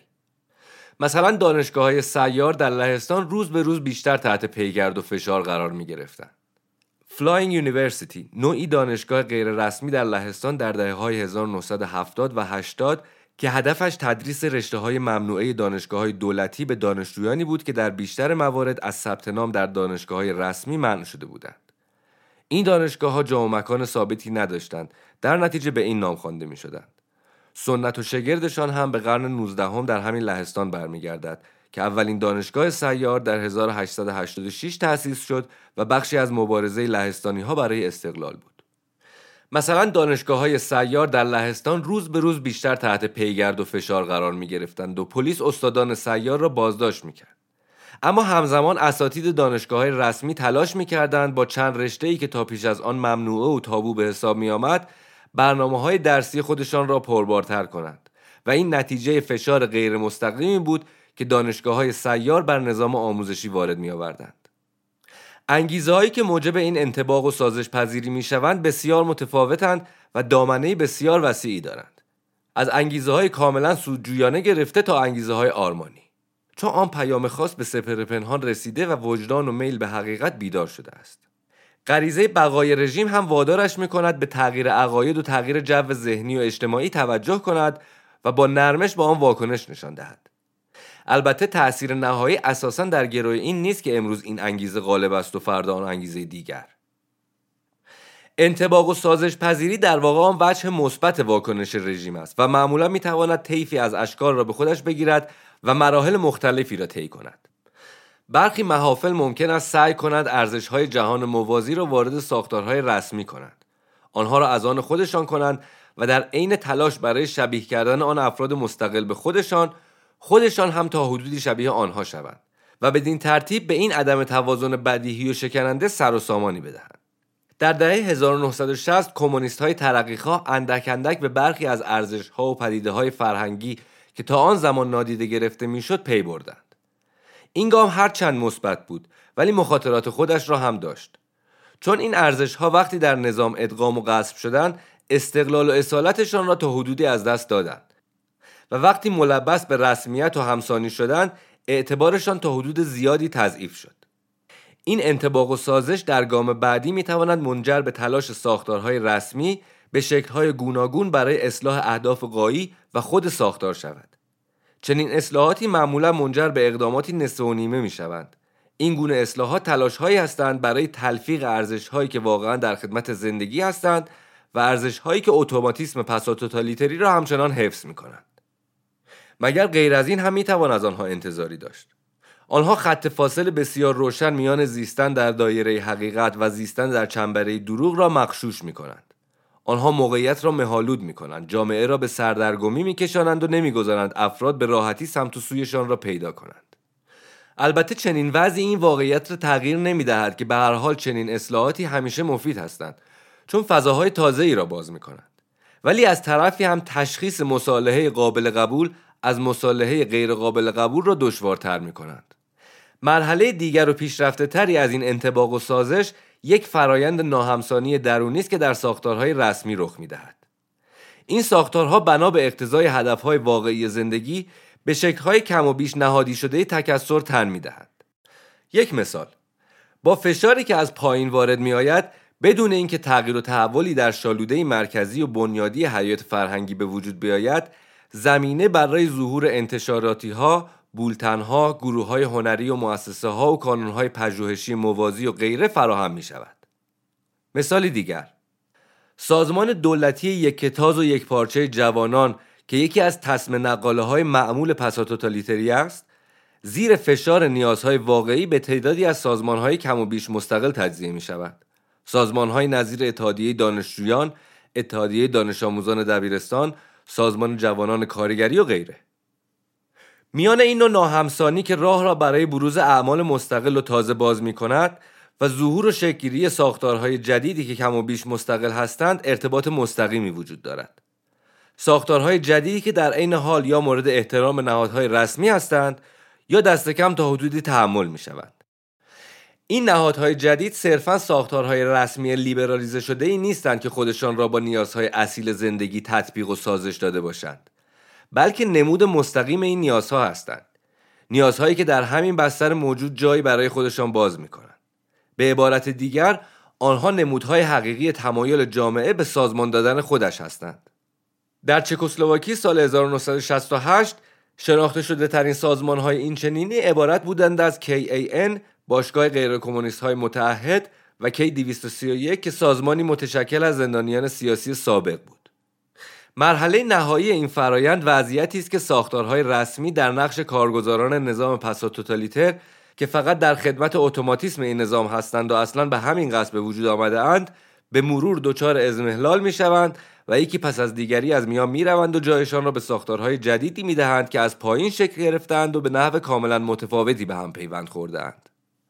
قطعاً می‌توان راه‌های بسیار دیگری را هم به تصور درآورد که در آنها اهداف زندگی بتوانند موجب دگرگونی‌های سیاسی در نظام عمومی امور شوند و در همه سطوح پنجه سنگین ترفندهای ملعبه‌گری را که بر گلوی جامعه فشار می‌آورند سست و ضعیف کنند.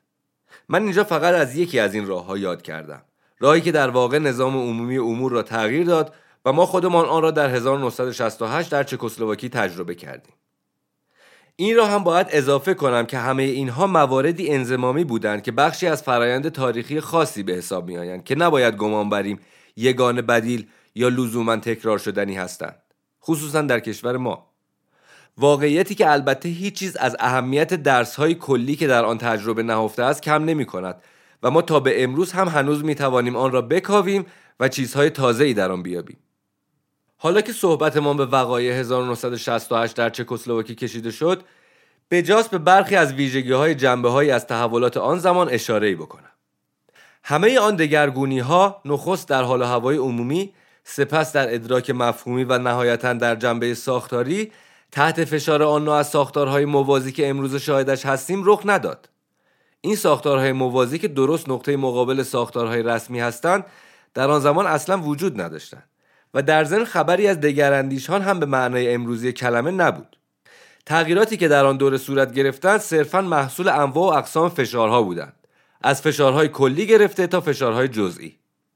در آن دوره ما شاهد تلاش‌های خودانگیخته‌ای در زمینه تفکر آزادانه، آفرینش مستقل و بیان آزادانه سیاسی بودیم.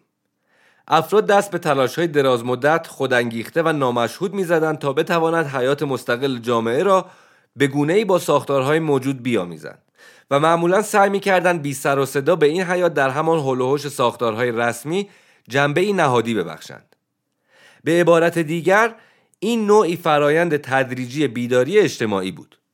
نوعی فرایند خزنده که در آن سپهرهای پنهان اندک اندک علنی می‌شدند. نیروی محرک پشت این بیداری الزاماً به شکل انحصاری از حیات مستقل جامعه بر نمی‌خاست، حیاتی قابل تبیین در یک محیط اجتماعی خاص. هرچند البته این نیرو از همانجا نشأت می‌گرفت، واقعیتی که هنوز به طور کامل درک نشده است.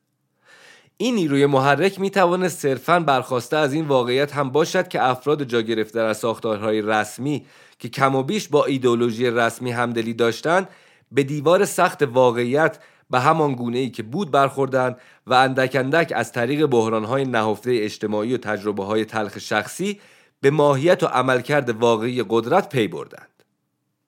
در اینجا نظرم عمدتاً معطوف به آن عده کثیر از کمونیست‌های اصلاح طلب غیر جزمندیشی است که به مرور ایام تبدیل به نیرویی در درون ساختارهای رسمی شدند. در آن زمان شرایط لازم یا علت وجودی برای آن دسته از کارهای پیشروانه محدودی که امروز برای ما آشناست مهیا نبود. کارهایی که صرفاً مربوط به دوره جنبش‌های دگراندیشی است که کاملاً حسابشان را از ساختار رسمی جدا کردند و در کل بلوک به هیچ وجه به رسمیت شناخته نمی‌شوند. در آن مقطع زمانی نظام پساتوتالیتر در چکسلواکی هنوز به اندازه امروز آنقدر سلب، ایستا، عقیم و مستحکم نشده بود که مردم را مجبور کند برای سازماندهی خودشان آستین بالا بزنند و روی پای خودشان بایستند. به دلایل تاریخی و اجتماعی فراوانی رژیم در 1968 بسیار گشوده تر بود. ساختار قدرت که استبداد استالینی فرسوده‌اش کرده بود و عاجزانه در پی انجام دادن اصلاحاتی بی‌درد و کم هزینه بود، به ناگزیر در حال پوسیدن از درون بود و به هیچ روی قدرت عرضه هیچ برنامه هوشمندانه‌ای را برای مقابله با تغییراتی که در اوضاع پیش آمده بود نداشت و نمیدانست با طرز نگاه اعضای جوانترش به مسائل چه کند و به هزاران نمود اصیل زندگی در سطح پیشا سیاسی که در پهنه گسترده سیاسی میان رسمی و غیر رسمی سر برآورده بود چه واکنشی نشان دهد. اما از منظری کلی‌تر یک وضع نوعی دیگر هم به نظر بسیار مهم می‌رسد. آن جوش و خروش اجتماعی که در 1968 به اوج خودش رسید، از نظر تغییرات ساختاری واقعی هیچ وقت از برنامه‌های اصلاحی، ناهمسانی یا جایگزین کردن ساختارهایی صرفاً در درجه دوم اهمیت فراتر نرفت. این جوش و خروش بر جوهر واقعی ساختار قدرت در نظام پساتوتالیتری تأثیری نگذاشت. یعنی نه الگوی سیاسی آن را عوض کرد، نه اصول بنیادین سازماندهی اجتماعیش را و نه حتی الگوی اقتصادیش را که در آن همه قدرت اقتصادی تابع قدرت سیاسی بود. در ابزارهای مستقیم و بیواسطه قدرت، ارتش، پلیس، قوه قضاییه و غیره هم تغییر ساختارهای مهمی صورت نگرفت. در این سطح نهایت تغییری که صورت گرفت، تغییر در برخوردها، نفرات، مشی سیاسی و فراتر از همه نحوه اعمال قدرت بود. بقیه چیزها در حد بحث و بررسی و برنامه‌ریزی باقی ماندند. آن دو برنامه‌ای که رسما پذیرفته شدند و از بقیه برنامه‌ها پیشتر برده شدند، یکی برنامه اقدام آوریل 1968 حزب کمونیست چکسلواکی و دیگری طرح اصلاحات اقتصادی بود. برنامه اقدام چنان که انتظار می‌رفت پر از تناقضات و اقدامات نصف و نیمه‌ای بودند که کوچکترین خدشه‌ای به جنبه‌های فیزیکی قدرت وارد نمی‌آوردند. طرح‌های اقتصادی هم علی‌رغم بحث و فحص‌های طولانی برای باز کردن جایی برای اهداف زندگی در سپهر اقتصادی راه به جایی نبردند. در این طرح‌ها انگاره‌های نظیر پذیرش تکثر منافع و راه‌اندازی کسب و کارهای نوآورانه، انگیزه‌های پویا و اعمال محدودیت بر نظام اقتصادی دستوری گنجانده شده بود. اما این طرح‌ها در نهایت رکن اساسی قدرت اقتصادی را دست نخورده باقی می‌گذاشتند. یعنی اصل مالکیت دولت بر ابزار تولید به جای مالکیت اجتماعی این ابزار. پس در اینجا شکافی وجود دارد که هیچ جنبش اجتماعی در نظام پساتوتالیتر هرگز نتوانسته از پلی وران بزند. البته احتمالاً به استثنای آن چند روز در طی قیام مجارستان. در آینده چه راه‌های بدیل دیگری در این مسیر احتمال بروز دارند؟ پاسخ به این پرسش ما را وارد قلمرو گمانه‌زنی‌های محض می‌کند. فعلا میتوان گفت بحران‌های اجتماعی نهفته در نظام همیشه منجر به ناآرامی‌های سیاسی و اجتماعی مختلفی شده و هیچ دلیلی نداریم که بگوییم در آینده هم اینطور نمی‌شود. آلمان در 1953، مجارستان و اتحاد جماهیر شوروی و لهستان 1956، چکسلواکی و لهستان در 1968 و لهستان در 1970 و 1976 که همگی زمینه‌ها و روند شکل‌گیری و پیامدهای نهایی بسیار متفاوتی داشتند. اگر نگاهی بیاندازیم به مجموعه عظیم و پیچیده عوامل مختلفی که منجر به این ناآرامی‌ها شدند و نیز به امکان ناپذیر بودن پیشبینی اینکه انباشته شدن تصادفی کدام وقایع به آن جوش و خروش در سپهر پنهان دامن میزند و آن را به صحنه علنی اجتماع می‌آورد، مسئله قطره آخر لبریز کننده کاسه صبر. و اگر در نظر داشته باشیم چقدر حد زدن این که آینده چه در چند تو آستین دارد ناممکن است، خصوصا با توجه به روندهای متضادی مثل یک پارچگی روبرشت بلوک و گسترش قدرت آن از یک طرف و احتمال تجزیه اتحاد جماهیر شوروی زیر فشار بیداری آگاهی ملی در نواحی غیر روس از طرف دیگر، چون از این لحاظ جماهیر شوروی نمیتواند توقع داشته باشد که تا ابد از مبارزه و پیکار جهانی برای آزادی ملی در امان بماند. آن وقت متوجه میشویم که تلاش برای پیشبینی‌های بلند مدت چه دست و پا زدن بیهوده است. در هر صورت این نوع گمانه‌زنی‌ها به نظر من هیچ اهمیت عاجلی برای جنبش‌های دگراندیشی ندارد، چون تکوین این جنبش‌ها ربطی به این گونه تفکرات نظری ندارد و در نتیجه اگر خودشان را بر این مبنا استوار کنند، در واقع منشأ هویتشان را نفی می‌کنند. در چشماندازی که در برابر جنبش‌های دگراندیشی قرار دارد، بسیار بعید است که تحولات آتی به نوعی همزیستی پایدار بین دو بدنه کاملا جدا منجر بشود که نه تعاملی با هم دیگر دارند نه اعتنایی به هم، یعنی دولت شهر اصلی و دولت شهر موازی. تا زمانی که وضع به همین منوالی است که هست، زیستن در دایره حقیقت همچنان تهدیدی مدام برای نظام خواهد بود. تقریبا قابل تصور نیست که زیستن در دایره حقیقت بتواند با زیستن در چنبره دروغ بدون کشمکشی اساسی و شدید ادامه پیدا کند. رابطه نظام پساتوتالیتر تا وقتی به همین شکل فعلی باقی بماند، با حیات مستقل جامعه تا وقتی تنها مکان مسئولیت احیا شده در قبال همه است، همیشه رابطه‌ای پر از تضاد و کشمکش پنهان یا علنی خواهد ماند. در چنین موقعیتی فقط دو احتمال وجود دارد: یا نظام پساتوتالیتر پیشتر و پیشتر خواهد رفت، به عبارتی همچنان خواهد توانست پیشتر و پیشتر برود و در نتیجه ناگزیر با آن دورنگاه اورولی از یک دنیای هولناک نزدیکتر شود، یعنی دنیای ملعب سازی مطلق که در آن تمام نمودهای گویاتر زیستن در دایره حقیقت را بی هیچ چون و چرایی در جا خفه می کند.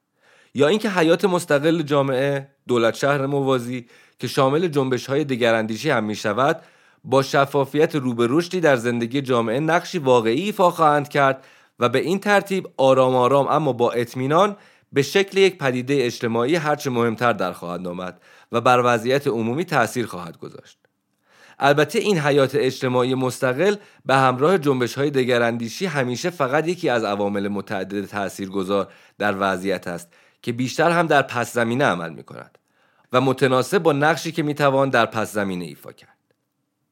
جنبش دگراندیشی پرسش‌های از این قبیل را که آیا باید بر اصلاح ساختارهای رسمی متمرکز شد یا ترغیب ناهمسانی در داخل ساختارها یا عوض کردنشان با ساختارهای جدید، یا آیا باید همت به ترمیم و بهبود نظام گذاشت یا برعکس نابودی و سرنگونی آن را هدف قرار داد، تا وقتی این مسائل اصلا ساختگی و مهم نباشد، فقط در بستر یک موقعیت خاص میتواند مطرح کند، یعنی زمانی که جنبش با یک موقعیت و وظیفه ملموس و انضمامی مواجه می شود. به عبارت دیگر، جنبش باید فقط پس از بررسی ملموس و انضمامی نیازهای واقعی زندگی چنین پرسش‌هایی را در دستور کارش قرار دهد. به اعتقاد من پاسخ‌های انتزاعی به این پرسش‌ها و تدوین یک برنامه سیاسی بر اساس آینده‌ای فرضی به معنای بازگشت به روح و روش‌های سیاست سنتی است و همین باعث بیگانگی دگراندیشی با ذات خودش می‌شود. آن هم درست در نقطه‌ای که به حقیقی‌ترین تصورها درباره آینده نزدیک شده است. من پیشتر بارها تاکید کردم که چشمانداز جنبش‌های دگراندیش ایجاد تغییرات سیستمیک نیست، بلکه تلاش و پیکاری واقعی و روزانه برای زندگی بهتر در همین جا و همکنون است. آن نظام‌های سیاسی و ساختاری که افراد برای خودشان کشف می‌کنند، آشکارا حالاها محدود و نصف نیمه و نامطلوب و آلوده به شگفت‌های فریبکارانه خواهد بود. جز این هم نمی‌تواند باشد. فقط باید انتظارش را داشته باشیم و دلسرد نشویم. آنچه بسیار مهم است این است که نگذاریم هدف اصلی، تلاش و پیکار هر روزه و بی‌مزد و منت و تمام نشدنی برای زندگی آزادانه‌تر و صادقانه‌تر و بی‌قیل و قال و شرافتمندانه تحت هیچ محدودیتی قرار گیرد. در اصلش تردیدی راه یابد، در دام شگردهای سیاسی گرفتار آید و وابسته حدس و گمان درباره نتیجه کار یا خیال پردازی شود. بهترین ضامن رسیدن به نتایج مطلوب در کنش و واکنش‌های واقعی با ساختارهای پساتوتالیتر اعتقاد خالصانه به این مبارزه است. 20. ماهیت ویژه شرایط پساتوتالیتری که در آن از حیات سیاسی معمولی خبری نیست و این واقعیت که هر گونه تغییر سیاسی فراگیری در آن بسا دور از انتظار است، یک جنبه مثبت هم دارد. این شرایط ناچارمان می‌کند موقعیت خودمان را بر اساس ضبط و ربط‌های عمیق‌تر بررسی کنیم و آینده‌مان را در بستر چشم‌اندازهای جهانی و گسترده‌تر آن دنیایی که ما هم بخشی از آن هستیم در نظر آوریم. این واقعیت که درونی‌ترین و بنیادی‌ترین رویارویی میان انسان و نظام در سطحی صورت می‌گیرد که بسیار عمیق‌تر از سطح سیاست سنتی است، در عین حال سمت و سویی را که ملاحظات ما باید به خودش بگیرد مشخص می‌کند. در نتیجه توجه ما ناگزیر به اساسی ترین مسئله جلب می‌شود. بحران جامعه تکنولوژیک امروز در کلیتش. بحرانی که هایدگر آن را ناتوانی انسان از مواجهه با قدرت تکنولوژی در سرتاسر این کره خاکی وصف می‌کند. تکنولوژی، این زاده علم مدرن که خودش هم زاده متافیزیک مدرن است، از کنترل انسان خارج شده. دیگر در خدمت ما نیست. ما را اسیر خودش کرده و وادارمان کرده گورمان را با دست خودمان بکنیم. و انسان قادر به یافتن هیچ راه برون رفتی از این وضعیت نیست. نه ایده ای داریم، نه ایمانی و نه حتی کوچکترین درک و برداشت سیاسی که بتواند به ما کمک کند امور را دوباره تحت کنترل انسانی خودمان در بیاوریم. ما عاجزانه و درمانده فقط نظاره می‌کنیم که چگونه آن ماشین سرد و بی احساس که خودمان خلقش کردیم به ناگزیر ما را در چنبره خودش می‌گیرد و ما را از وابستگی‌های طبیعیمان کاملا جدا می‌کند. مثلا از زیستگاهمان در کلی ترین معنای کلمه و دیگر موجودات این زیستگاه. تکنولوژی ما را از تجربه بودن جدا می‌کند و به جهان زیست‌ها پرتاب می‌کند. این وضعیت قبلا هم از زوایای بسیار متفاوتی توصیف شده و خیلی از افراد و گروه‌های اجتماعی اغلب با مشقت زیاد کوشیدند راهی برای برون رفت از آن پیدا کنند. مثلا با روی آوردن به اندیشه شرقی یا تشکیل گروه‌های اشتراکی. یگانه تلاش اجتماعی یا بهتر است بگوییم سیاسی برای انجام کاری درباره این وضعیت که آن عنصر ضروری عمومیت را در خودش دارد، یعنی مسئولیت در قبال همگان با توجه به اوضاع پرآشوب و حاکم بر جهان، تلاش استیصال‌آمیز و کم بازتاب جنبش زیست محیطی است. و حتی این تلاش هم در قید این انگاره خاص است که چگونه میتوان از خود تکنولوژی برای مقابله با دیکتاتوری تکنولوژی استفاده کرد. هایدگر میگوید حالا دیگر فقط یک خدا میتواند نجاتمان دهد و بر ضرورت شیوه دیگری از تفکر تاکید میکند. منظور او این است که باید از آنچه فلسفه در طی قرنها بوده است فاصله گرفت و تغییری بنیادین در نحوه درک انسان از خودش، از جهان و موقعیتش در آن به وجود آورد. او خودش راه برون رفتی از این وضعیت نمی‌شناسد و کل توصیه‌اش محدود به این می‌شود که آماده احتمال بروز آن باشیم. احساس متفکران و جنبش‌های گوناگون این است که کلی‌ترین خصیصه‌ای که شاید بتوان به این راهی که تاکنون شناخته نشده است نسبت داد، یک انقلاب گسترده زندگی بنیاد است. من هم همین نظر رو دارم و در ضمن در این عقیده هم صحیح هستم که نمی‌توان در پی راه حلی مبتنی بر یک شعبده تکنولوژیکی بود. یعنی راه حلی مبتنی بر تغییر بیرونی یا مبتنی بر انقلابی که صرفاً فلسفی، صرفاً اجتماعی، صرفاً تکنولوژیکی یا حتی صرفاً سیاسی باشد. اینها همه حوزه‌هایی هستند که پیامدهای یک انقلاب زندگی بنیاد را میتوان و باید در آنها حس کرد. اما درونی ترین جایگاه آنها فقط میتواند زندگی و هستی بشری در عمیق ترین معنای این کلمه باشد. فقط بر همین مبناست که این انقلاب زندگی بنیاد میتواند به بازسازی عمومی اخلاقی و البته نهایتاً سیاسی جامعه منتهی شود.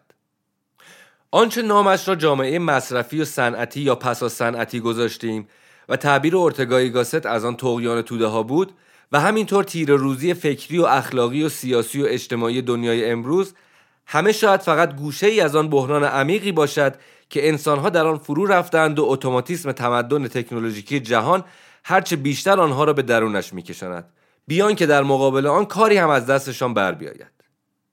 نظام پسا توتالیتر فقط یک جنبه از ناتوانی کلی انسان مدرن در مسلط شدن بر اوضاع خودش است.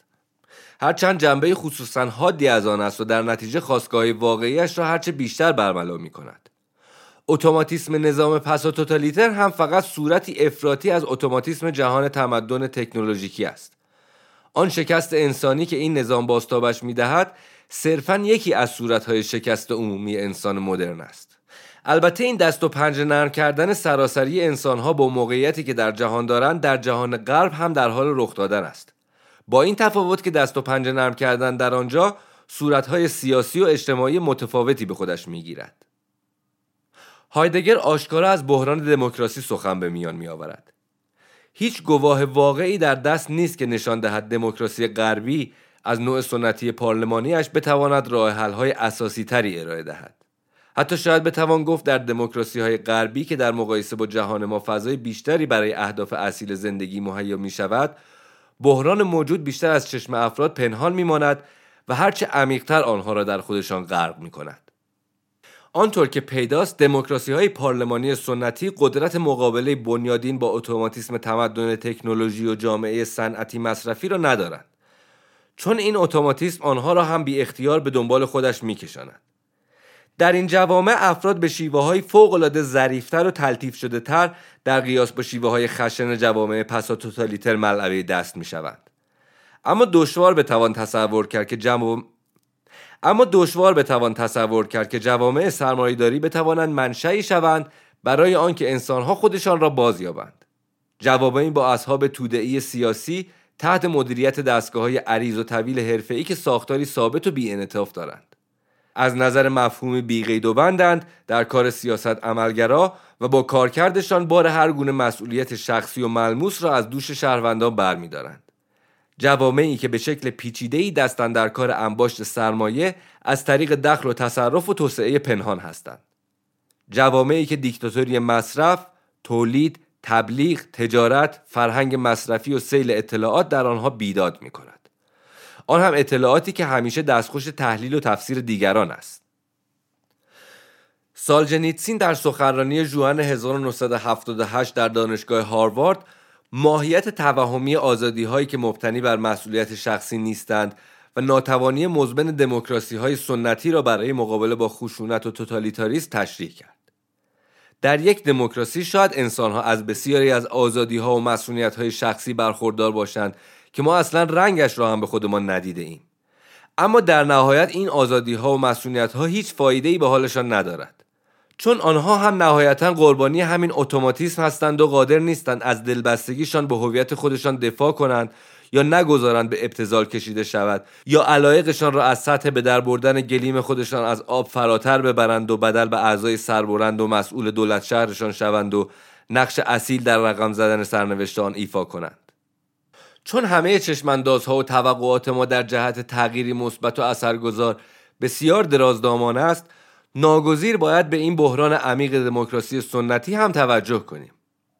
قطعاً اگر شرایط برقراری دموکراسی در بعضی از کشورهای بلوک شوروی مهیا بود، هرچند این اتفاق روز به روز نامحتمل‌تر می شود، دموکراسی می توانست راه حل موقتی مناسبی باشد برای کمک به احیای حس آگاهی مدنی نابود شده، از سر گرفتن گفتگوهای دموکراتیک و فراهم آوردن امکان تبلور نوعی تکثر سیاسی ابتدایی و جلوه پیدا کردن جدی اهداف زندگی. ولی اگر سفت و سخت به انگاره دموکراسی سنتی بچسبیم و آن را آرمان سیاسی خودمان قرار دهیم و تسلیم این توهم شویم که فقط همین شکل سیاسی آزموده شده و واقعی میتواند ضامن همیشگی شأن و کرامت انسانها و بر عهده گرفتن نقشی مستقل در جامعه باشد، به عقیده من دست کم دچار کوتاه‌بینی شده ایم. به نظر من بازگرداندن کانون توجه در سیاست به آدم‌های واقعی راهی بسیار اساسی‌تر و ریشه‌ای‌تر از بازگشت صرف به مکانیزم‌های هر روزه دموکراسی غربی یا به اصطلاح بورژوایی است.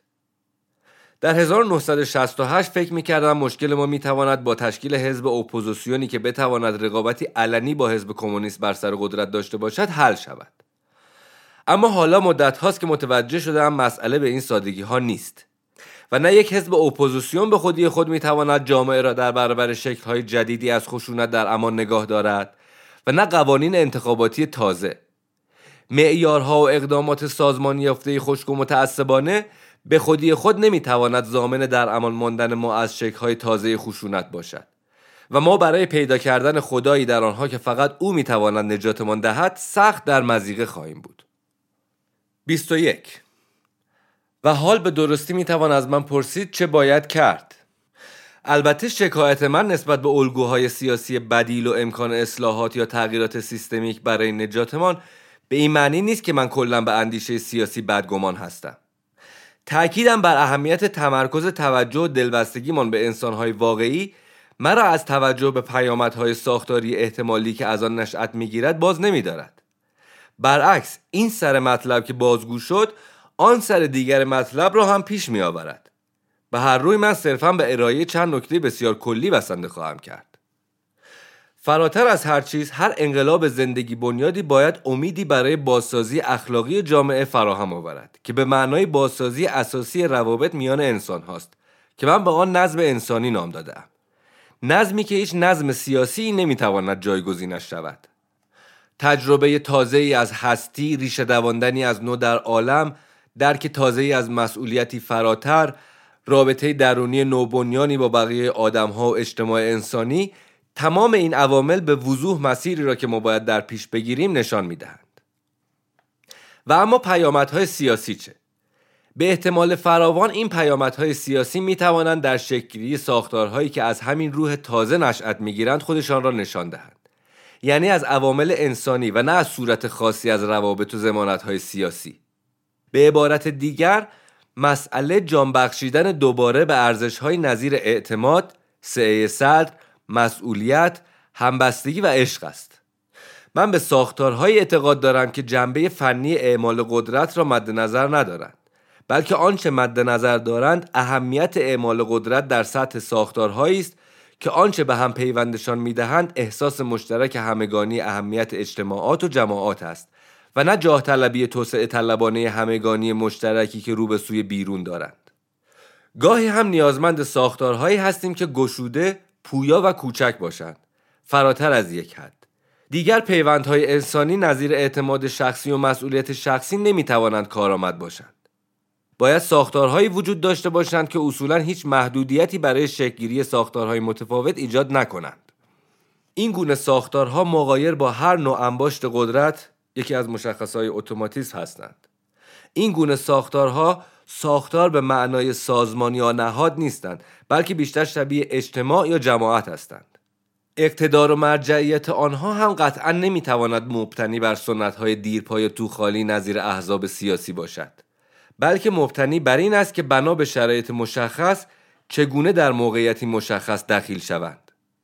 به جای اینکه استراتژی ما روی هم انباشتن یک مشت سازمان تشریفاتی باشد، بهتر از سازمان‌هایی داشته باشیم که غیر رسمی و موقتی سر بر می‌آورند، فقط به دنبال یک هدف مشخص هستند و وقتی به هدفشان رسیدن بساطشان را جمع می‌کنند. اقتدار و مرجعیت رهبران هم باید از شخصیت خودشان نشأت بگیرد و در همان محیط خاص خودشان محک بخورد و ناشی از موقعیت و منصبشان در میان نومنکلاتورا نباشد. نومنکلاتورا در اتحاد جماهیر شوروی به افرادی گفته میشد که مورد تایید حزب کمونیست بودند و به نوعی فقط آنها میتوانستند در جایگاه‌های مختلف قدرت نقشی داشته باشند و منصوب بشوند. آنها باید اعتماد به نفس فوق‌العاده‌ای داشته باشند و حتی بر اساس همین اعتماد به نفس قدرت قانونگذاری زیادی هم داشته باشند. شاید این یگانه راه خلاصی از ضعف و ناتوانی کلاسیک سازمان‌های دموکراتیک سنتی باشد که غالباً بنایشان بر بی‌اعتمادی است تا اعتماد متقابل و بی‌مسئولیتی جمعی تا مسئولیت پذیری. فقط با پشتیبانی وجودی و تمام عیار تک تک اعضای جمع است که می‌شود سنگری همیشگی جلوی پیشروی‌های خزنده توتالیتاریسم برپا کرد. این ساختارها طبیعتاً باید برآمده از پایین و حاصل خودساماندهی اجتماعی اصیل باشند. آنها انرژی حیاتیشان را باید از تماس مستقیم با نیازهای حقیقی که برآمده از آنها هستند بگیرند و وقتی این نیازها مرتفع شدند، آن ساختارها هم باید منحل شوند. اصول سازماندهی درونی آنها باید بسیار متنوع و همراه با حداقل مقررات بیرونی باشد. معیار تعیین کننده این خودساختگی باید اهمیت واقعی ساختار باشد، نه فقط یک هنجار انتزاعی صرف. حیات سیاسی و اقتصادی هر دو باید بر اساس همکاری متنوع و همه‌جانبه سازمان‌هایی بنا شده باشد که به شکلی پویا پدید می‌آیند و از میان می‌روند. تا جایی که به حیات اقتصادی جامعه مربوط می‌شود، من معتقد به اصل خودتدبیری هستم که احتمالاً یگانه راه رسیدن به آن چیزی است که همه نظریه پردازان سوسیالیسم رویایش را در سر می‌پرورانند. یعنی همان مشارکت حقیقی یا غیر رسمی کارگران در تصمیم سازی‌های اقتصادی که منجر به احساس مسئولیت حقیقی آنها در کار جمعیشان می شود. باید اصول نظارت و انضباط را به نفع نظارت و انضباط داوطلبانه شخصی کنار گذاشت. همان گونه که شاید حتی از همین شکل کلی هم پیدا باشد، پیامدهای سیستمی که یک انقلاب زندگی بنیاد از این نوع از چارچوب دموکراسی پارلمانی کلاسیک بسیار فراتر می رود. حال که من برای پیشبرد بحث فعلیمان از واژه جعلی پسا توتالیتر استفاده کردم، شاید لازم باشد برای روشن کردن انگاره‌ای که صرفاً به منظور تکمیل بحث فعلی شرحی کلی از آن دادم، چشماندازی از نظام پسا دموکراتیک هم به دست دهم.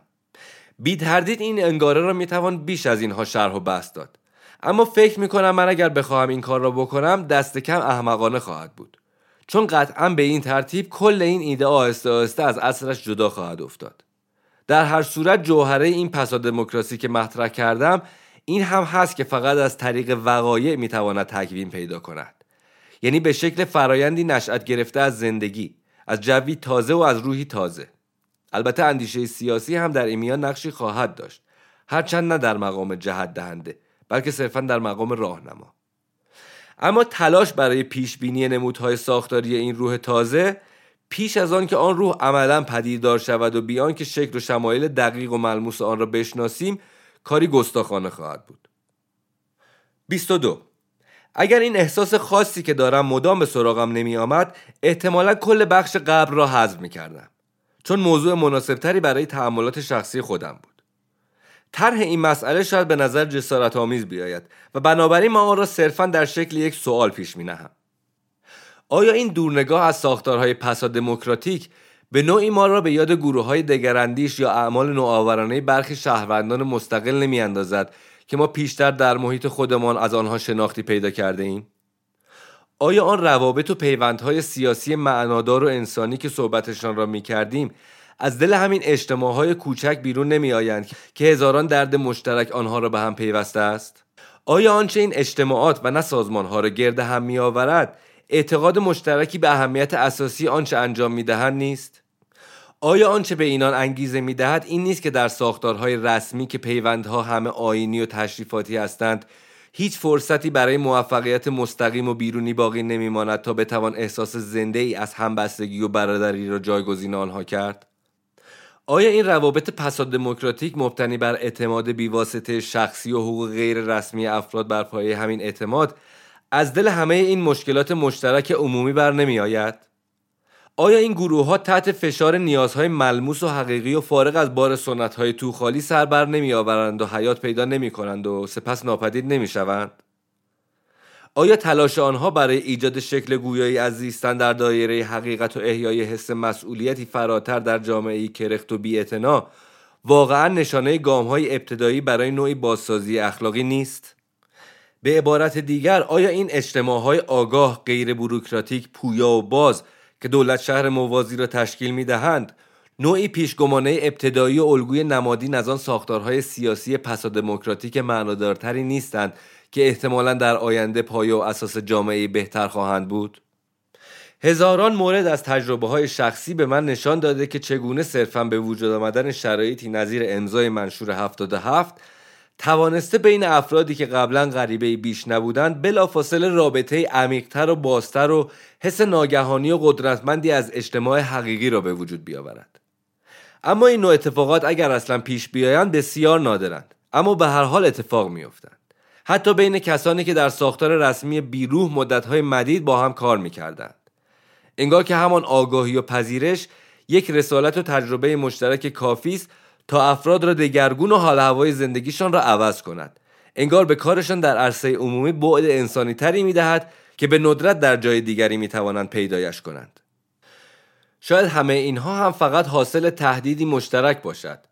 شاید به محض برطرف شدن یا کمتر شدن تهدید، آن حال و هوایی هم که همراه آن به وجود آمده بود اندک اندک محو شود. اگرچه هدف کسانی که ما را تهدید می‌کنند درست برعکس این است. آدم هر بار از نوع یکه می‌خورد از اینکه می‌بیند چه نیرو و توانی به شیوه‌های نفرت انگیز صرف آلوده کردن کل روابط انسانی در این اجتماع مورد تهدید می‌شود. اما حتی اگر چنین هم باشد، چیزی را در پرسشی که من مطرح کردم عوض نمی‌کند. ما راه علاجی برای این جهان دائما رو به ضعف و زوال نمی‌شناسیم و این گناهی نابخشودنی خواهد بود اگر آن اندک کاری را که انجام می‌دهیم به جای راه حلی اساسی جا بزنیم یا خودمان، اجتماعمان و راه حل‌هایمان برای مسائل حیاتی را در قالب یگانه چیزهای ارزشمند عرضه کنیم. با این همه من گمان میکنم با توجه به همه اندیشه‌های قبلی که درباره شرایط پسا توتالیتری عرض کردم و با توجه به شرایط درونی تلاش‌های روزافزون برای دفاع از انسان‌ها و هویتشان در چنین اوضاعی، سوال‌هایی که پیشنهادم سوال‌های بجایی بودند. این سوال‌ها دست کم دعوتی هستند به تأملی جدی و انضمامی درباره تجربه خودمان و نیز دعوتی به اندیشیدن در این باره که آیا برخی از عناصر تجربه ما بی آنکه خودمان واقعا خبر داشته باشیم به جایی فراتر از محدوده ظاهرشان اشاره دارند و آیا درست همینجا در همین زندگی روزمره ما رمز برخی مشکلات گشوده نشده اند و بی سر و صدا منتظر لحظه‌ای نیستند که خوانده و فهمیده شوند؟ پرسش واقعی این است که آیا آن آینده درخشانتر واقعا همیشه این همه دور از ماست؟ نکند برعکس این آینده مدت هاست که همینجا پیش روی ماست و فقط چشم‌های بسته و ضعیف ما نگذاشته که آن را در اطرافمان و در درونمان ببینیم و نگذاشته که آن را بپرورانیم و به ثمر بنشانیم.